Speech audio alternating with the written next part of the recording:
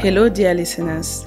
Today, I want to talk about narcissistic abuse caused by manipulators, based on the book written by a French psychologist called Isabelle Nazar-Aga. So the book, I don't think it's translated into English, but the translation would be Manipulators are among us. Les manipulateurs sont parmi nous. I decided to do this topic because this book served me well many years ago when I was a student and crossed paths with a manipulator, a narcissist, and entered a relationship with them. So I will talk about that later in the episode. One can say, okay, what is a manipulator, right? Everyone can manipulate. We can have attitudes or actions of manipulation from time to time. That doesn't make us a manipulator. This woman in her book, there are 30 characteristics of a manipulator that she talks about. When you have 14 of them, then you're a manipulator. And how does it even start that a person becomes a manipulator? It starts in childhood. It's a defense mechanism. It's a way of survival where they attack and they belittle others in order to feel valuable. They don't take responsibility for their actions. They put it on others. So manipulators need people around them. They are not the solo type to go live in a grotto in the mountains. No, they need people around them because they thrive from how they make people do what they want, or they confuse people and stuff. It's a big deal because manipulators are everywhere, in the sense that they can be a boss, they can be a friend, they can be a partner, a life partner, they can be parents, manipulative parents too. I will surely get into that in the future on the podcast. The effects are devastating because when we talk about abuse, most of the time we talk about like physical abuse and things like that, but we don't talk about psychological abuse for women who go through them, and men, of course, men who are victims of manipulative partners. So, and sometimes, again, the shame that comes with it, right? I want to talk mostly to my sisters, you listeners, who, until you meet this manipulative person, you had known maybe like good relationships that had ended, like, healthy relationships. And then you meet this manipulative person, and then the person that you couldn't resist all the abuse that came your way, and then you went into hiding, unable to tell anyone about it. So the manipulator chooses their victim. There's a way that they choose their victim, right? So maybe let me start first by talking about the characteristics, because the author says that 20% of manipulators are conscious that they are manipulators, so they know what they're doing. So they have this pleasure in subjecting other people, in kind of destroying other people. They take a secret pleasure in it. And from my experience and many stories I hear around me, most of the time, these kind of manipulators, they will choose women that have it going for them. I know, again, that women can be manipulators and destroy men. There's a lot of that. So I'm just speaking from my experience, so I don't speak from something I don't know. So they choose women that most of the time are independent, financially independent, educated, physically they look good, they present well in society. Most of the time, even in leadership positions, people trust them. They have this, they have it going for them. They have their friends, they're generous with their families, they're dependable. When they come in, at first they admire all these traits, right? And then it's later that things change. But 80% of manipulators, they don't know that they're not conscious that it's manipulation, it's destructive. Maybe they might see that it's destructive, but it's their defense mechanism, right? And in doing the readings, I also saw that the ones that are not conscious, they have this inferiority complex, and they use others to kind of, by bringing others down, making others feel guilty. They feel it gives them value, right? It gives them value in themselves. And then the 20%, those ones, the ones that are conscious, it's like hunting for them, They will choose someone they think is so up there in society, or it's so beautiful, smart, loving, successful, and then the goal will be to really subject that person, to bring them right down, and then that power that they feel, like kind of a thrill to have been able to manage to do that to another person. So that's the way they value themselves, that they've managed to break you or to bring you down. So that's those are the I think those are the worst, even though the others too, they also do damage. But anyways, let's get into the for the 30 characteristics. And as I told you, if a person has 14 of them, they are manipulators. And remember, it's a mental disorder, right? It apparents to narcissistic personality disorder. So it's a mental illness. And unfortunately, let me just say it cannot be cured. So anyways, so for the 30 characteristics, the first one is they make other people feel guilty. Um, in the name of professional conscience, family ties, friendship, love. So they use different things to make other people feel guilty. They unload their responsibilities onto others and dismiss their own responsibilities. They do not clearly communicate their requests, needs, feelings, or opinions. They often respond vaguely, so they don't communicate clearly, they don't answer, they don't have direct answers. They always keep the other person on edge. Anyways, number 5, they change their opinions, behaviors, or feelings depending on the person or situation. Yeah, chameleon behavior. They cite all kinds of logical reasons to disguise their requests. Number 7, they make others believe that they must be perfect, never change their minds, always know everything, and immediately respond to requests and questions. Number 8, they cast into doubt the qualities, skills, and personalities of other people. They criticize without appearing to do so, devalue and judge. Number 9, they have their messages communicated by other people or via intermediaries, telephone instead of face-to-face, written notes. They create suspicion and stir up ill feeling. They divide to conquer, drive a wedge between people, which can lead to relationship breakups. They know how to make themselves into victims to gain sympathy. Exaggerated illness, for example, difficult surroundings, that they have too much work. They ignore requests even if they claim they are taking care of it. So you make a request to them and they say, yeah, they're taking care of it. Actually, they just ignore it because they have no consideration for others. They use the moral principles of others, e.g., notions of humanity, charity, racism, good or bad, things to satisfy their needs. Number 14, they make veiled threats or openly resort to blackmail. Number 15, they abruptly change topic in mid-conversation. Number 16, they avoid or get out of discussions and meetings. 17, they rely on the ignorance of others while vaunting their own superiority. Number 18, they lie. Number 19, they make false statements to discover the truth, twist and interpret facts to suit themselves.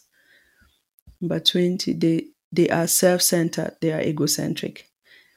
Number 21, they can be jealous even if they are parents or spouses. They can be jealous of their spouse or even of their kids.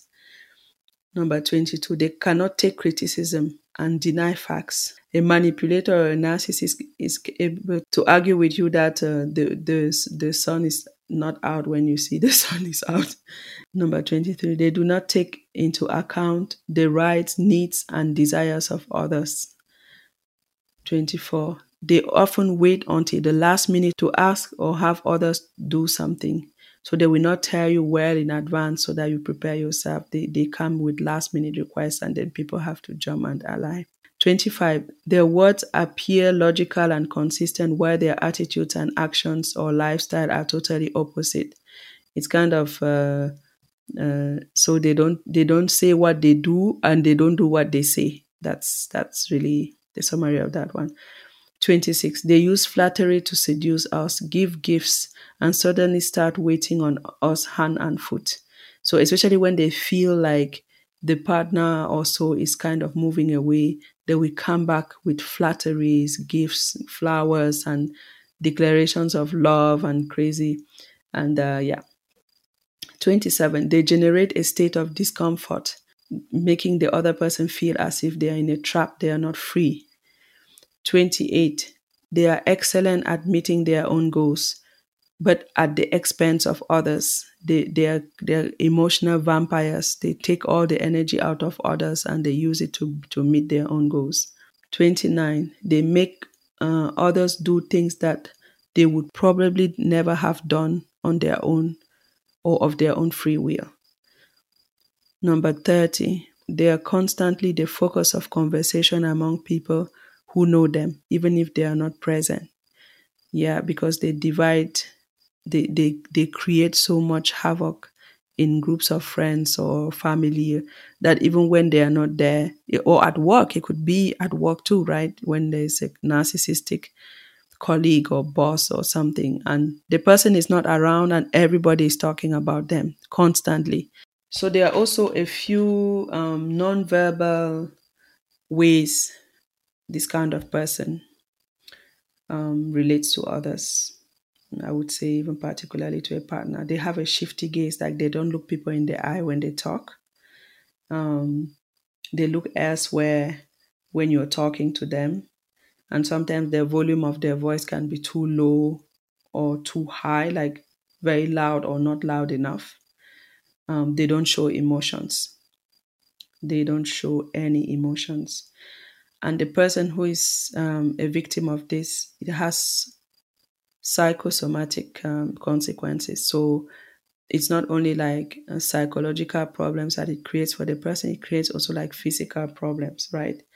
Feelings of guilt, aggressivity, anxiety, moments of sadness, fear, and sometimes depression, and for others, even as far as suicide.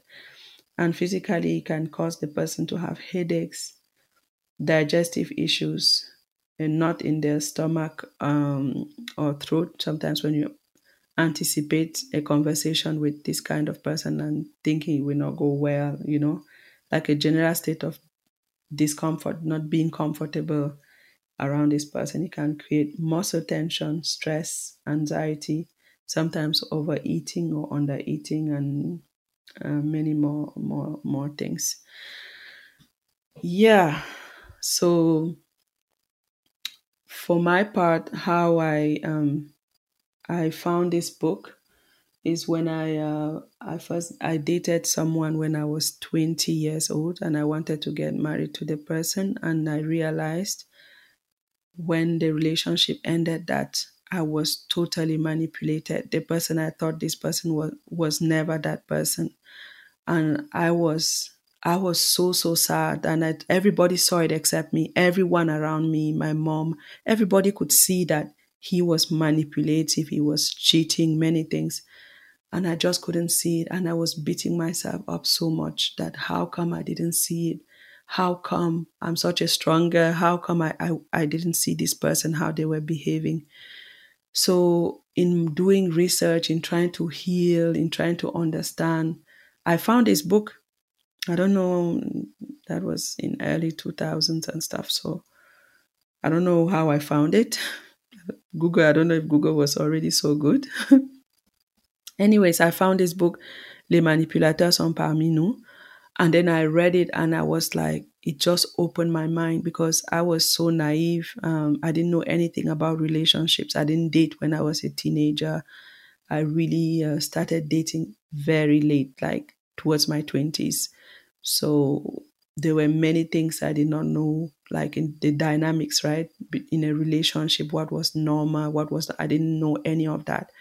So when this relationship ended and I was so disillusioned, and I read that book. It just opened my eyes. I'm like, okay, at least if I get into another relationship that is like this, I will see the signs, right?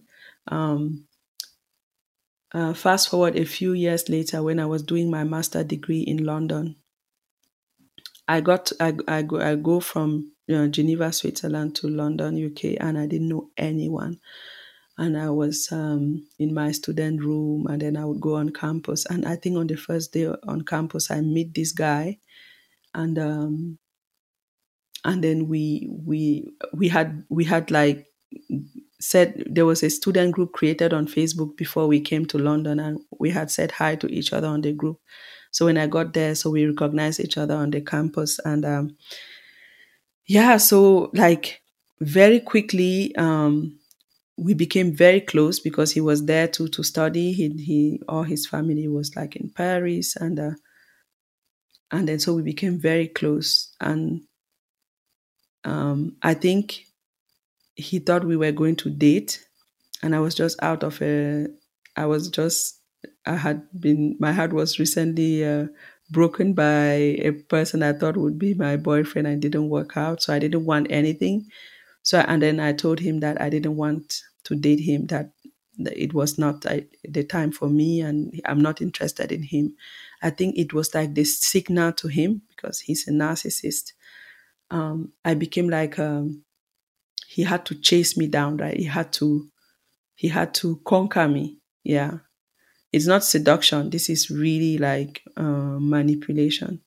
And even my heart was broken as I was telling you. So I was already like in shambles kind of, and there was this guy showing me so much attention, and that was like the propitious terrain, like environment, because I don't know anybody in London. All my support system is in Switzerland. Then there's this guy, uh he's like spending all his time with me. That's what they do. They want to spend all their time with you.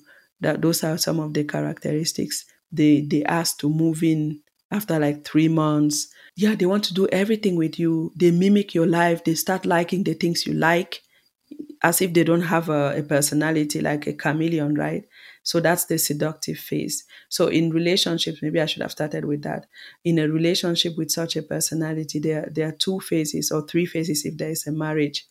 But the first phase is this seduction phase, where you think they are the best thing that could happen in your life, because these kind of guys, for my in my experience, they dress well, they are very smart, they have money, they have nice watches, like they socially they look really good, they are very intelligent, they have many degrees or a high flying job and things like that. So it looks like the catch, right? And that's the first phase. So in my own first phase, he made my life as easy. If I needed anything, he would do it for me. He would go, like, I needed coins to be able to do laundry, and then I was feeling lazy to go out and get coins. He went and changed like a huge box of coins and gave me. I mean, I think I had enough to do my laundry for the whole school year and things like that. Taking me every day to lunch and dinner in a restaurant, creating this fake trust, like trying to make you trust them at all cost. He gave me like the code of his bank card every time we went and ate at the restaurant. When the bill came, and then he would put his card and he would tell me to put the code. So it makes you feel as if he trusts you, like he's building this, but all of that is fake. It's not real. That's not the real him. It's only to seduce you, to make you feel as if you've met the one, the guy that will save you. Especially with us, some of us, when we from Africa, from my community, some of us had women that we fight hard, we succeed, we are going out there, we have wounds, right? Wounds from childhood that we haven't dealt with. So when a guy like this comes, he looks like the savior. He looks like that guy that will make your life right. And then he's playing the part really well. And one thing I already noticed was that he was controlling. It was very subtle. He would want to see my timetable. And every day I would finish my class on campus. He would be standing in front of the door when I left the class waiting for me, as if he wasn't doing nothing. He was also a student. So he was like starting his own studies. Everywhere, every time I finish my class and I'm leaving class, he's there right behind the door waiting for me. And we had to take an exam, just like a test at the beginning of my master degree. I was so stressed by it. He went and bought the book to prepare the test, read the book in order to help me prepare, you know. So you say, wow, this kind of support. Wow, this person is amazing, and stuff and stuff and stuff. So that's the first phase.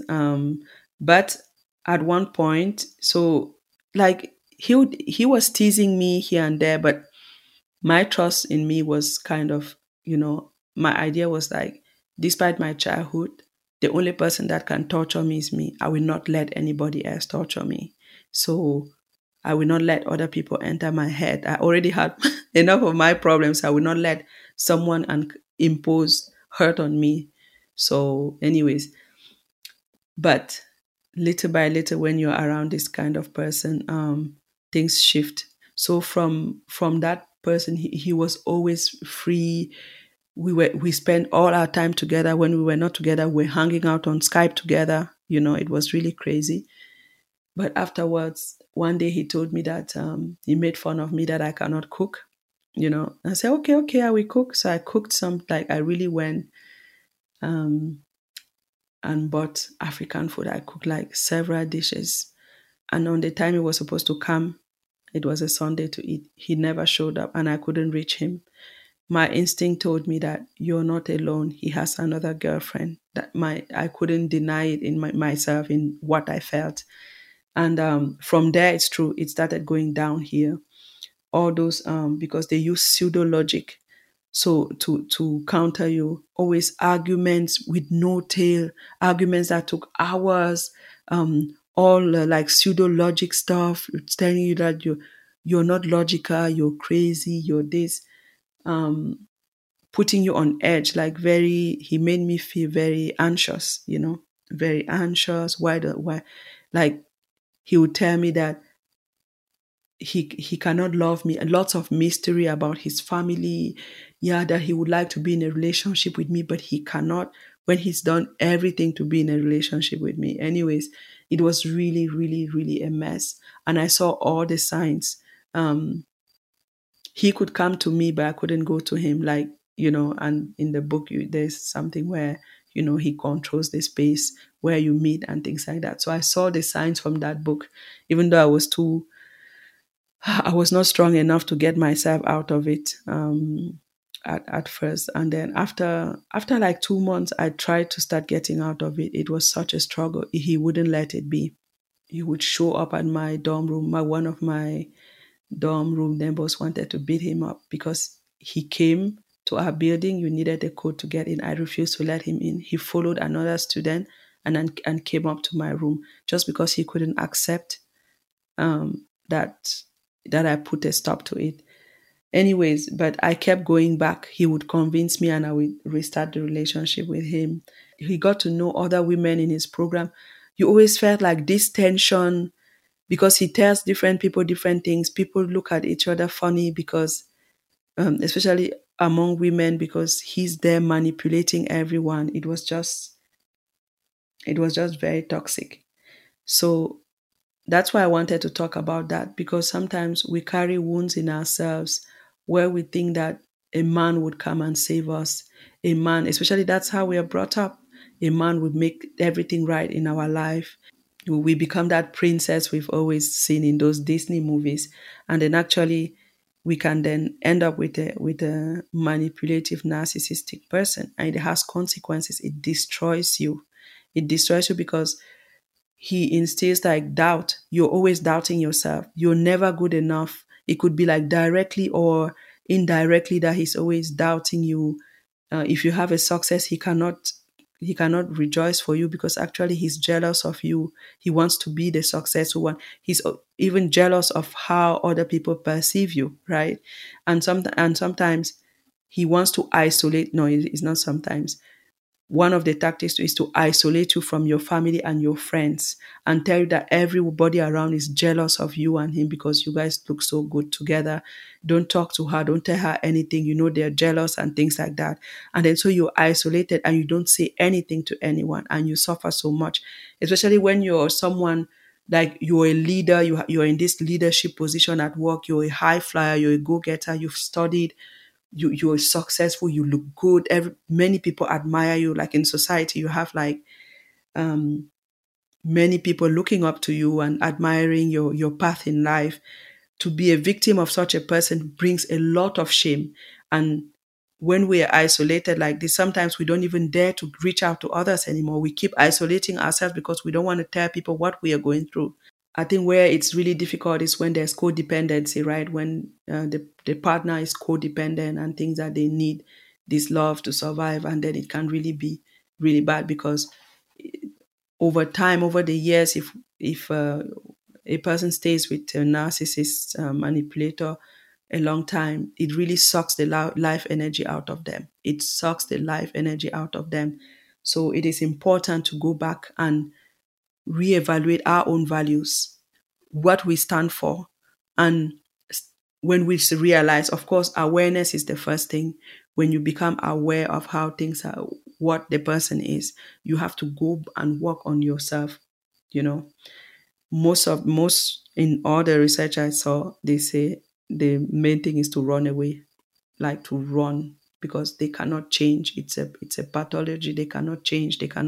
You cannot love them and change them, you know. And we have to shift some beliefs of what society tells us a good partner is. We are raised to think that, oh, that guy who went to Harvard, who has this high flying job, that car, that watch, that's the catch, that's the main guy you should go for, and things like that. So I'm not saying that all the guys who have that, they are manipulators, but you have to really look if that person is genuine, right? um and when society tells women who are in leadership positions sometimes that, yeah, you scare men, you know, and then this kind of person come, the family can also say, yeah, but don't let him go because you don't know if this kind of guy will come into your life anytime soon. But the thing is, if the person is a narcissist, that person will destroy you. So it's you to know your own values and not let even the pressure of family, friends to make you get into this relationship, because they will also try to mimic you, be like you. Actually, they will start liking the same things as you, talk like you, use my ex used to use words I used to talk. That was really super strange. um Also, this idea that for a woman to live alone is a failure in society. Like if you're not with a partner, you're not set up, that we should let go of that, because that's how we rush. We can be out of people saying things to us, we are still alone, when are you going to marry? We can rush into this, and this is more destructive than being alone in any ways.